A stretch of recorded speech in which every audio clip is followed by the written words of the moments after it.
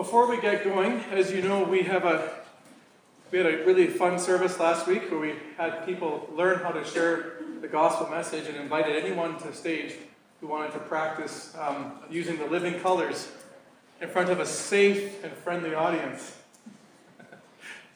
I can see you all looking at me with big eyes going, yeah, right. But anyway, we thought for the next 8 weeks as we go through what is the gospel, we're going to every week give an opportunity for someone to practice in front of us all the things that we've learned. And so just to remember that gold represented God's plan. Some people would call that heaven. I believe, personally, I like to describe it as more than heaven, but that's a good start. Black being sin, Jesus' blood is red. The restoration and forgiveness, or the holiness we're given, is white, and growth in Christ represents green. So I give you the encouragement to sort of go through the colors and learn it for yourself. Come up with your own understanding of these colors and how to articulate that in your own words. In layman's terms, just one quick secret, I think you'll know this, but it's worth saying it, I think.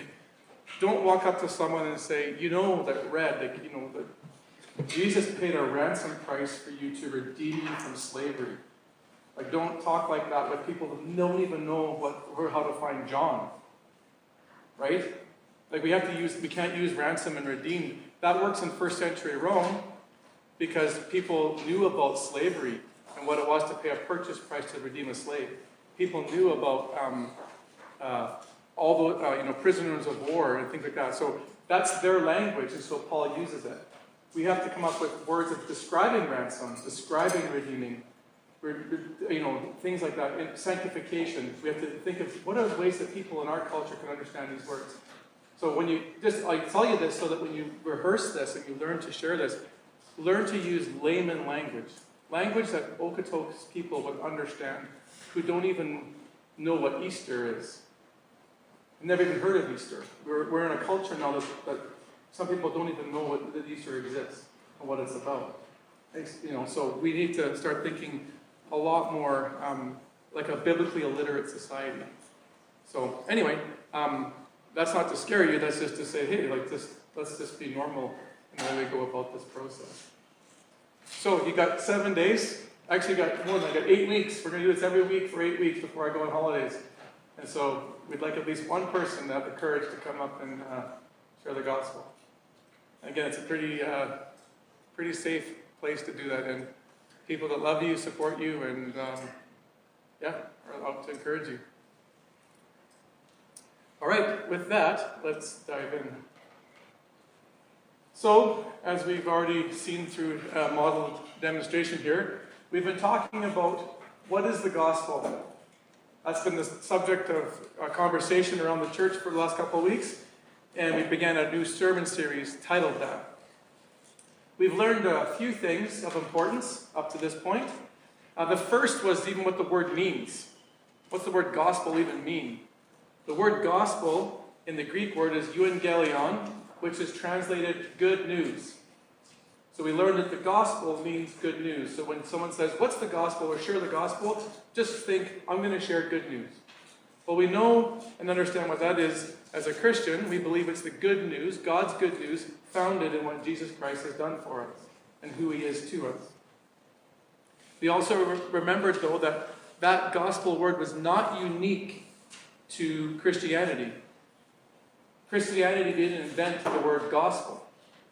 In fact, the gospel was familiar to those living in Roman rule in the first century because Caesar had his own gospel. He was the savior of the world who had brought good news that he had come to basically make their life what it was that day. And that he was their rescuer and deliverer and so on. We also remembered, though, that this good news was to be public news, with kind of had public implications. So this idea that Christianity is a private thing, and your faith is private to you and it's individualistic, that's not what God believes. God says, no, this good news is something that goes beyond the individual. It starts with the individual, but it's to flow into the public realm of the world and public life, and to effect change in the public realm. And finally, we talked about Paul, how he said that the gospel had endless treasures and was unfathomable in his riches. In other words, God's message of good news is so big, so rich, it would take a lifetime to even explore every aspect of what he did for us and who he is to us. So again, the gospel is the pinnacle, of course, of the gospel is the message of the cross. But the gospel is so much more than just the cross. And we see that in the life of Jesus' ministry, who taught those types of things for 3 years. So we learned how to share it. And so we talked about gold being the God's purpose, black being sin, red being the forgiveness offered in his blood, white the restoration, and green growth in Christ.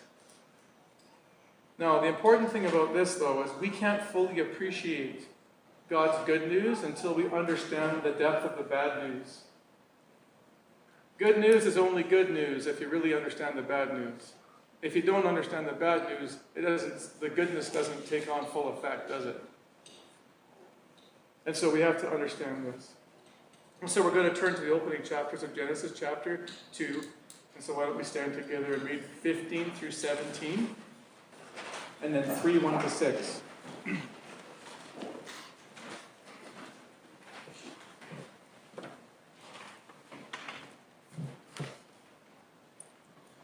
Genesis 2, verse 15. The Lord God took the man and put him in the Garden of Eden to work it and take care of it. And the Lord God commanded the man, you are free to eat from any tree in the garden, but you must not eat from the tree of the knowledge of good and evil, for when you eat of it, you will surely die. Falling through to Genesis 3, 1 to 6. The serpent said to the woman, did God really say, you must not eat from any tree in the garden? The woman said to the serpent, we may eat from the fruit of it, and from the trees in the garden, but God did say, you must not eat of the fruit from the tree that is in the middle of the garden, and you must not touch it, or you will die. You will not certainly die, the serpent said to the woman, for God knows that when you eat from it, your eyes will be opened, and you will be like God, knowing good and evil. When the woman saw that the fruit of the tree was good for food and pleasing to the eye, and also desirable for gaining wisdom, she took some of it and ate. She also gave some to her husband, who was with her, and he ate it. Please be seated.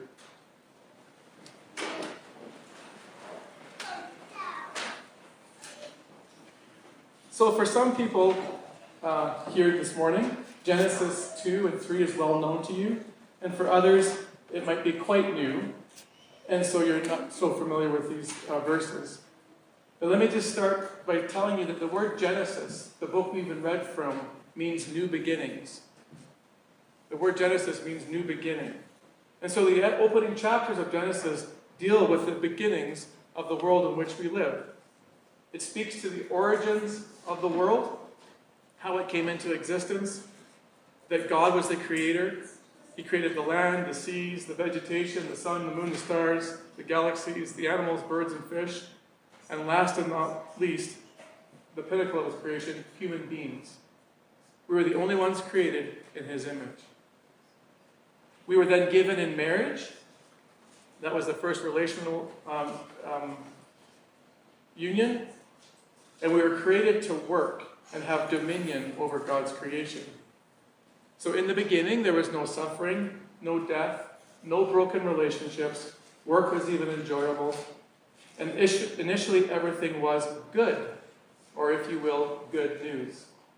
Everything in the beginning was good news.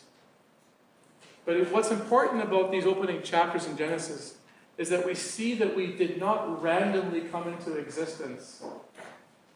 We're not here by chance, and we're not here by accident. There's a God in the heavens, according to Genesis, that created us, who wants us to exist and know us. What's significant about that?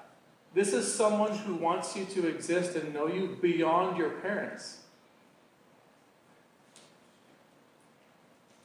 Your parents wanted to have you. That's why they decided to have children and stuff like that. God said, I want to know you.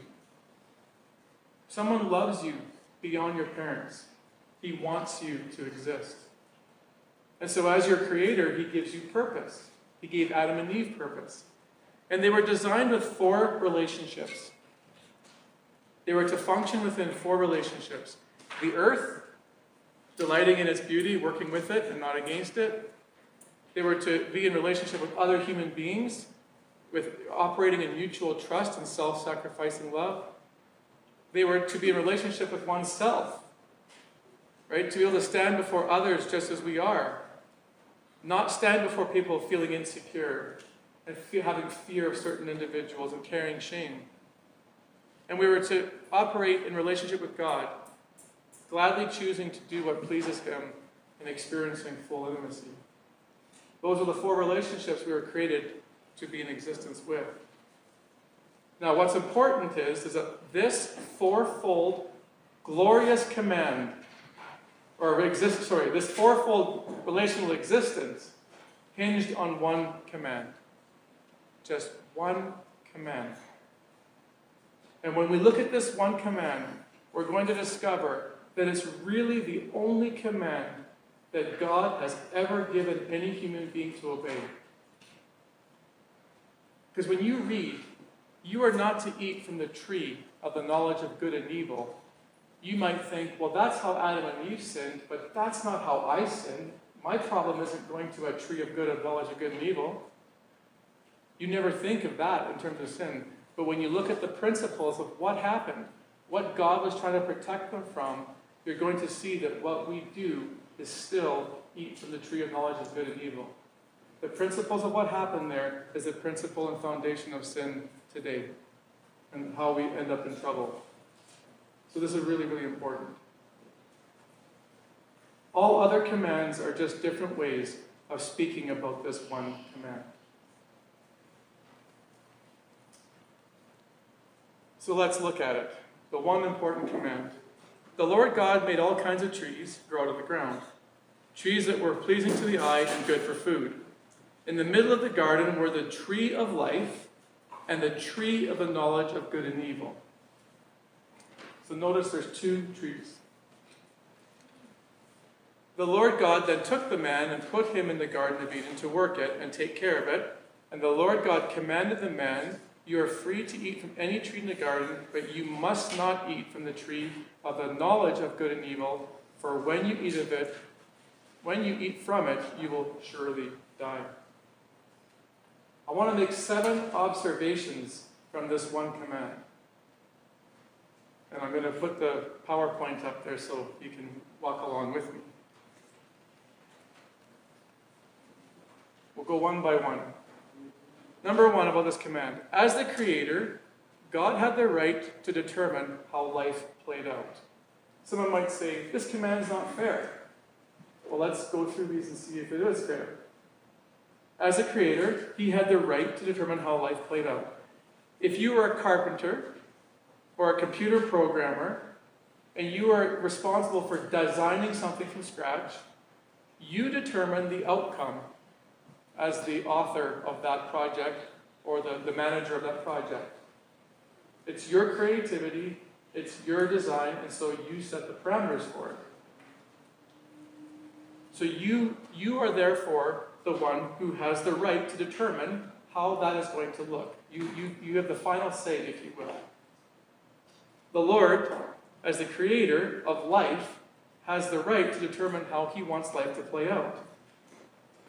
You and I can't decide whether we should have gravity and what the force should be of gravity. We can't decide if we should have oxygen in the air and how much. We can't decide either, initially, what morality should consist of. God, as the Creator, decided all of the natural laws and the moral laws for how He wanted humanity to live. What's scary about this is that in our culture today, we have this attitude that no one is going to tell me how to live my life. Right? That's one of the battle cries of our culture.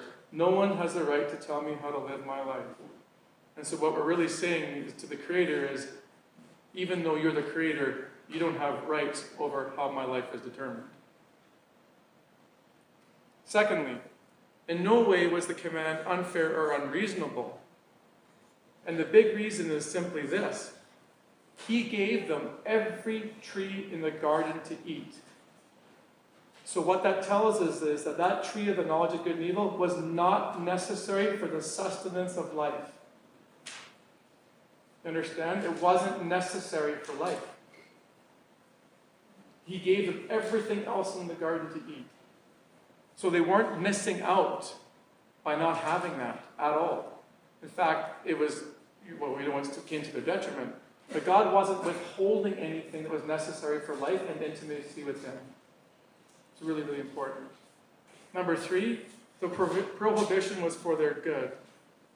When God told them that they ate of it, He said, "You will die if you eat of it." So He's really saying this, Amanda, Daryl, I'm going to tell you how not to die. It's for your good. I want you to live, so I'm going to tell you how not to die. So don't go and touch that one. Or not touch that one. Don't go and eat from that one. So again, it's for Adam and Eve's good. The commands were to help them in their intimacy with Him and for their own relationship with one another, and so on. 4th, God was taking a big risk. It shows His respect for us. He didn't pre-program us not to have freedom of choice. Otherwise, we'd be robotic relationships. Kind of like we would just be pre-programmed and we do everything He said. But as we've talked about over and over in this church in different ways in the last 10 years, love can't exist without the freedom of choice. Freedom of choice has to be fully intact for love to exist.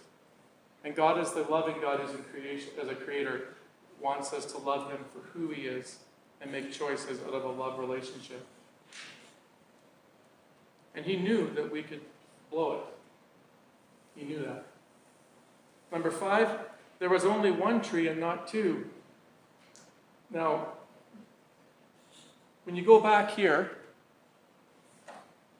sometimes you might think there's 3 trees, because He said, "You're not to eat from any tree in the garden, but you must not eat from the tree of the knowledge of good and evil." Sometimes you might read that as being 2 separate trees, a knowledge of good and a knowledge of evil. It's not, it's one tree. That one tree contained the knowledge of good and evil in and of itself. The other tree was the tree of life. Now you might ask, why does that matter? Well, if there was a tree of knowledge and a tree of evil, that means God had to create evil. He'd have to be the creator of evil and good and then say, you choose between the two. But God isn't the source of evil. So it's not the tree of evil and the tree of good. It's the tree of knowledge of good and evil. And so, again, God can't be the creator of evil, and so therefore we have to interpret this correctly. There was only 2 trees total, but this tree represented one. Number 6, there was nothing inherently evil about the tree. The tree was not the source of sin. We're going to find out Satan and his deception started it, and man ended up falling through, so man was. But the tree was not inherently evil in and of itself. Again, when God declared everything in creation was good on day 1 through 6, He declared it was good, it was good, it was good. He could not have created evil and then call that good. And finally, number 7, the prohibited tree was not solely named the tree of knowledge, which I think I've already talked about. But in essence, too, God desires us to learn. He's not afraid of you and I gaining knowledge. In fact, He wants that. Our problem is sometimes we don't know enough about God's ways and how He wants us to live them out. So He's not afraid of you and I gaining knowledge. What He's afraid of is you and I gaining a particular kind of knowledge. And so for that, we're going to move on. So what was God protecting us, Adam and Eve, from? What kind of knowledge was He afraid that they were going to get? Well, it was the kind of knowledge that only God can possess and still live. I'll say that again. It was the kind of knowledge that only God could possess and still live. We find the same phrase used 2 other places in Scripture, and it's helpful because it's used of the children and elderly. Children and elderly are the only 2 places in which this phrase is also used. And so you start to When you start to think in those categories, it starts to move you in a particular way of thinking. But in Deuteronomy 139, Israel is about to enter the promised land, and all the forefathers have been brutal in the wilderness, and God's laid them low. He's taken them out and says, you can't enter. So in Deuteronomy 139, he makes this comment. And the little ones that you said would be taken captive, your children who do not yet know good from evil, they will enter the land. So whatever knowledge of the tree of the knowledge of good and evil is, the Lord believes that children don't yet possess it to the same degree as the adults. So that's already giving you a hint. Second, it's use of elderly. King David had been running for his life, and this guy named Barzillai had put him up for shelter and taken care of his needs. David wants to repay this man for his generosity when he became king. So he calls for Barzillai. And he offers him to stay in Jerusalem for the rest of his life under his protective care. And so here's what he says. They go back and forth. But Barzillai said to the king, how long have I yet to live that I should go to Jerusalem? I am now 80 years old. Can I distinguish between good and bad? And the Hebrew word for bad is evil. So it's something that children don't possess, and something that the elderly are losing as they get older. Because that's the context in which it's used in the Bible. How do we explain what's going on here? This comes from a man named Dr. Fuller, and he paraphrases it in this way. Or he doesn't paraphrase it, this is his direct quote, I should say. He said, based on these uses, the expression to know good and evil signified the possession of that maturity which frees one from being dependent on someone else for guidance on how to live wisely. To know the knowledge of good and evil is the expression to know the evil signified the possession of that maturity which frees one from being dependent on someone else for guidance on how to live wisely. In the case of Adam and Eve, it was the knowledge that what God was protecting them from was this knowledge that they could say, I know what it is now to live life independent of God and call the shots in my own life. I don't need God. I can have independent moral judgment, and I can be dependent on myself and not Him for how life is working, how life is to work. The command would thus mean this, that Adam and Eve were not to aspire to knowledge possessed by God Himself, whereby they might consider themselves freed from their dependence on Him and able to achieve the harmony they now enjoyed in the world by taking matters entirely into their own hands. By eating, they were going to discover life independent from God. And God was trying to protect them from that knowledge. Now, is that contemporary or what? Think of it now.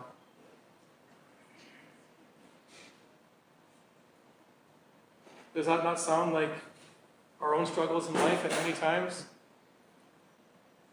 Like, Lord, I've got this. I don't need you. I'll call on you when I need you. I know how to make independent moral judgments on my own, thank you very much. I'm going to go after this, do that, say this, do that.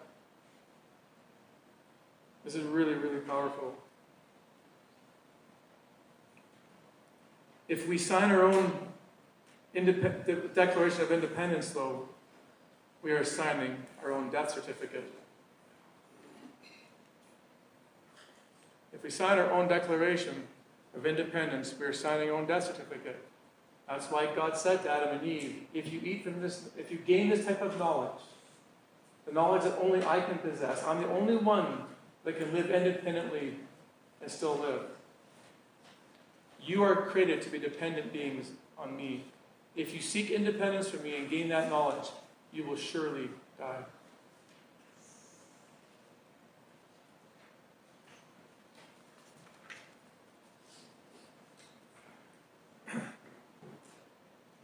So let me try to personify myself as God. And you can work with me on this, because you know I'm a far cry from Him. But let me personify myself and try to speak to you with this command in mind. Okay? So Kevin, Evan, Roger, Stephanie, Aveline, Anda, Roger, Shauna, Michaela, Blake, all of you. You are created in my image. What you are is because of me. I have made you to depend on me for your life. Now I know that you are free to choose whether to depend on me or not, as I made you to function that way. But please, please, please, don't use your freedom to live independently from me. Do not try to be your own God. I want you to walk hand in hand with me. Because if you don't trust me, you will ruin your life and you will die. Now, when you hear the love of God in this, and hear that He truly wants you to live, you can see how incredible this command was. He wasn't out to make Adam and Eve's life miserable. The commands He gives you today are not there to make your life miserable. It's Satan who came behind the command and said, did God really say? He doesn't want you to be like Him. He doesn't want you to have this wisdom, and so on.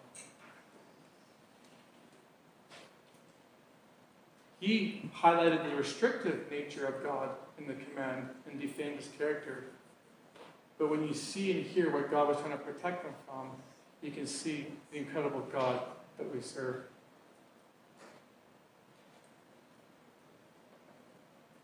So, do not aspire for the kind of knowledge, God says, that makes you think you can live without me. It doesn't work. So, this was God's heart in the command.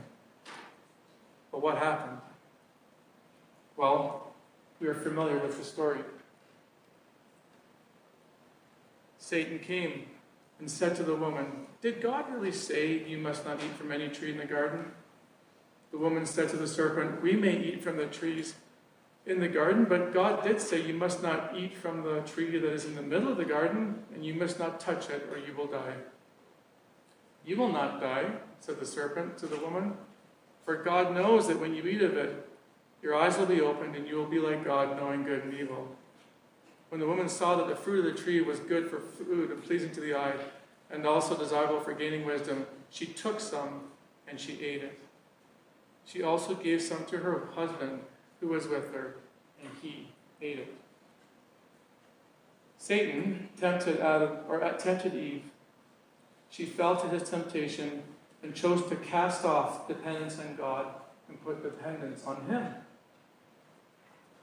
She quickly offered the food to Adam, and both fell into sin.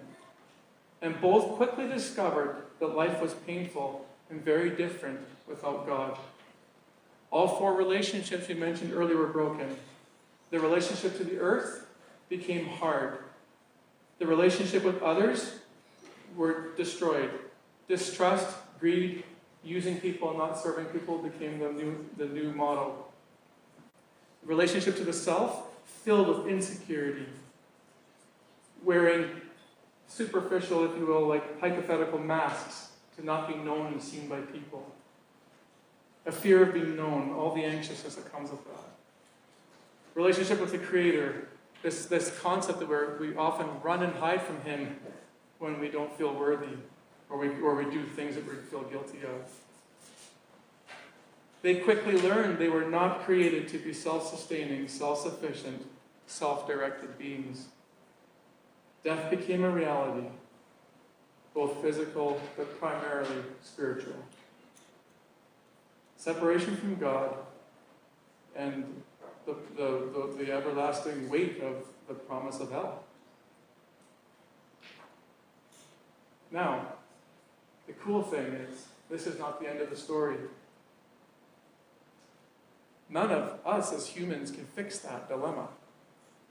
But God in his love began the repair job in Genesis 3:15.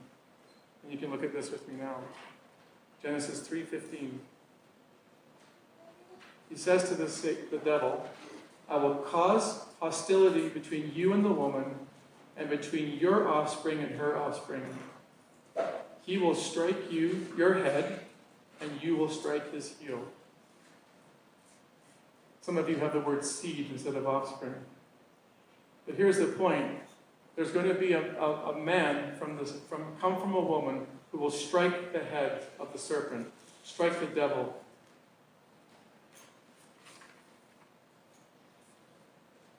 The Creator is going to send this person into the world to repair the damage that the devil began. This Creator brings in this child named Jesus Christ. This is why in Luke chapter 2, verse 10, when the angels announce the birth of Jesus, they say, do not be afraid, for I bring you good news. A Savior has been born for you today, who is Christ the Lord.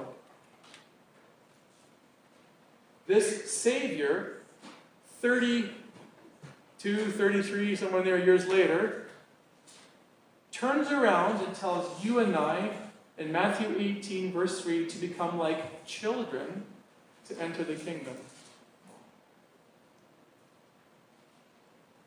Why does he tell us to become like children? Because God knows that they are totally incompetent to make life work on their own. They are totally dependent on someone else for life. We are called to be like children to enter the kingdom. Now, here's where it gets really amazing. Remember the two words, take and eat. Satan's version in Genesis 2:6 was to have Eve take and eat the fruit that was offered. In verse 6, it says that she took and ate. She took and ate. Jesus then, thousands of years later, in Matthew 26, sits down on the last night before his crucifixion.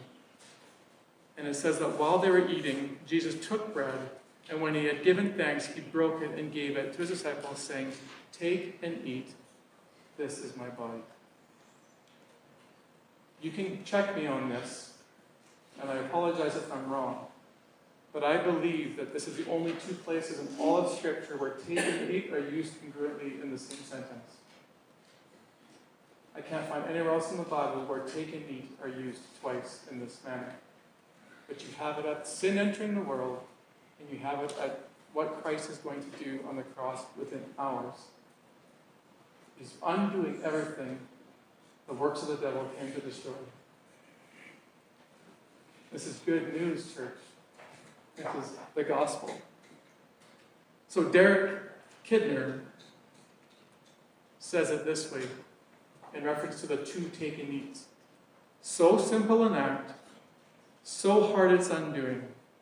God will taste poverty and death before take and eat become verbs of salvation. And so this is why Karl Barth defines the gospel in this way. The Creator's total help for our total need. The gold and the black of the gospel living in color in fullness. I'll just give you some basic lessons, but I could probably add another 4 or 5 and reword them, but these are some basics to take away. To possess the knowledge of good and evil is to know what it is to live independently of God. We have that now, by the way. So we have that knowledge of good and evil. That's what he's trying to protect us from. He didn't want us to know how to have independent moral judgment. He didn't want us to know what it was like to live free from him. God is the only one who can possess this kind of knowledge and live, as he's the only one that can independently live from another being. That makes sense if you're the creator. You don't need someone else to be dependent on. Third, God's commands are always given in love and with our best interest in mind. Don't eat from this tree. I don't want you to die. I don't want you to know life independent from me. I want to spare you from that heartache.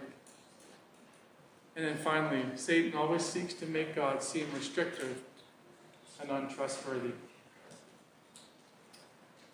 And that's why there's so much pull when you know what his commands are, and there's this rise of flesh inside you that wants to go against God's way. You know what it is to live that life. But God has come to set us free from the works of the devil. Lord, we give you thanks for your word and how rich it is.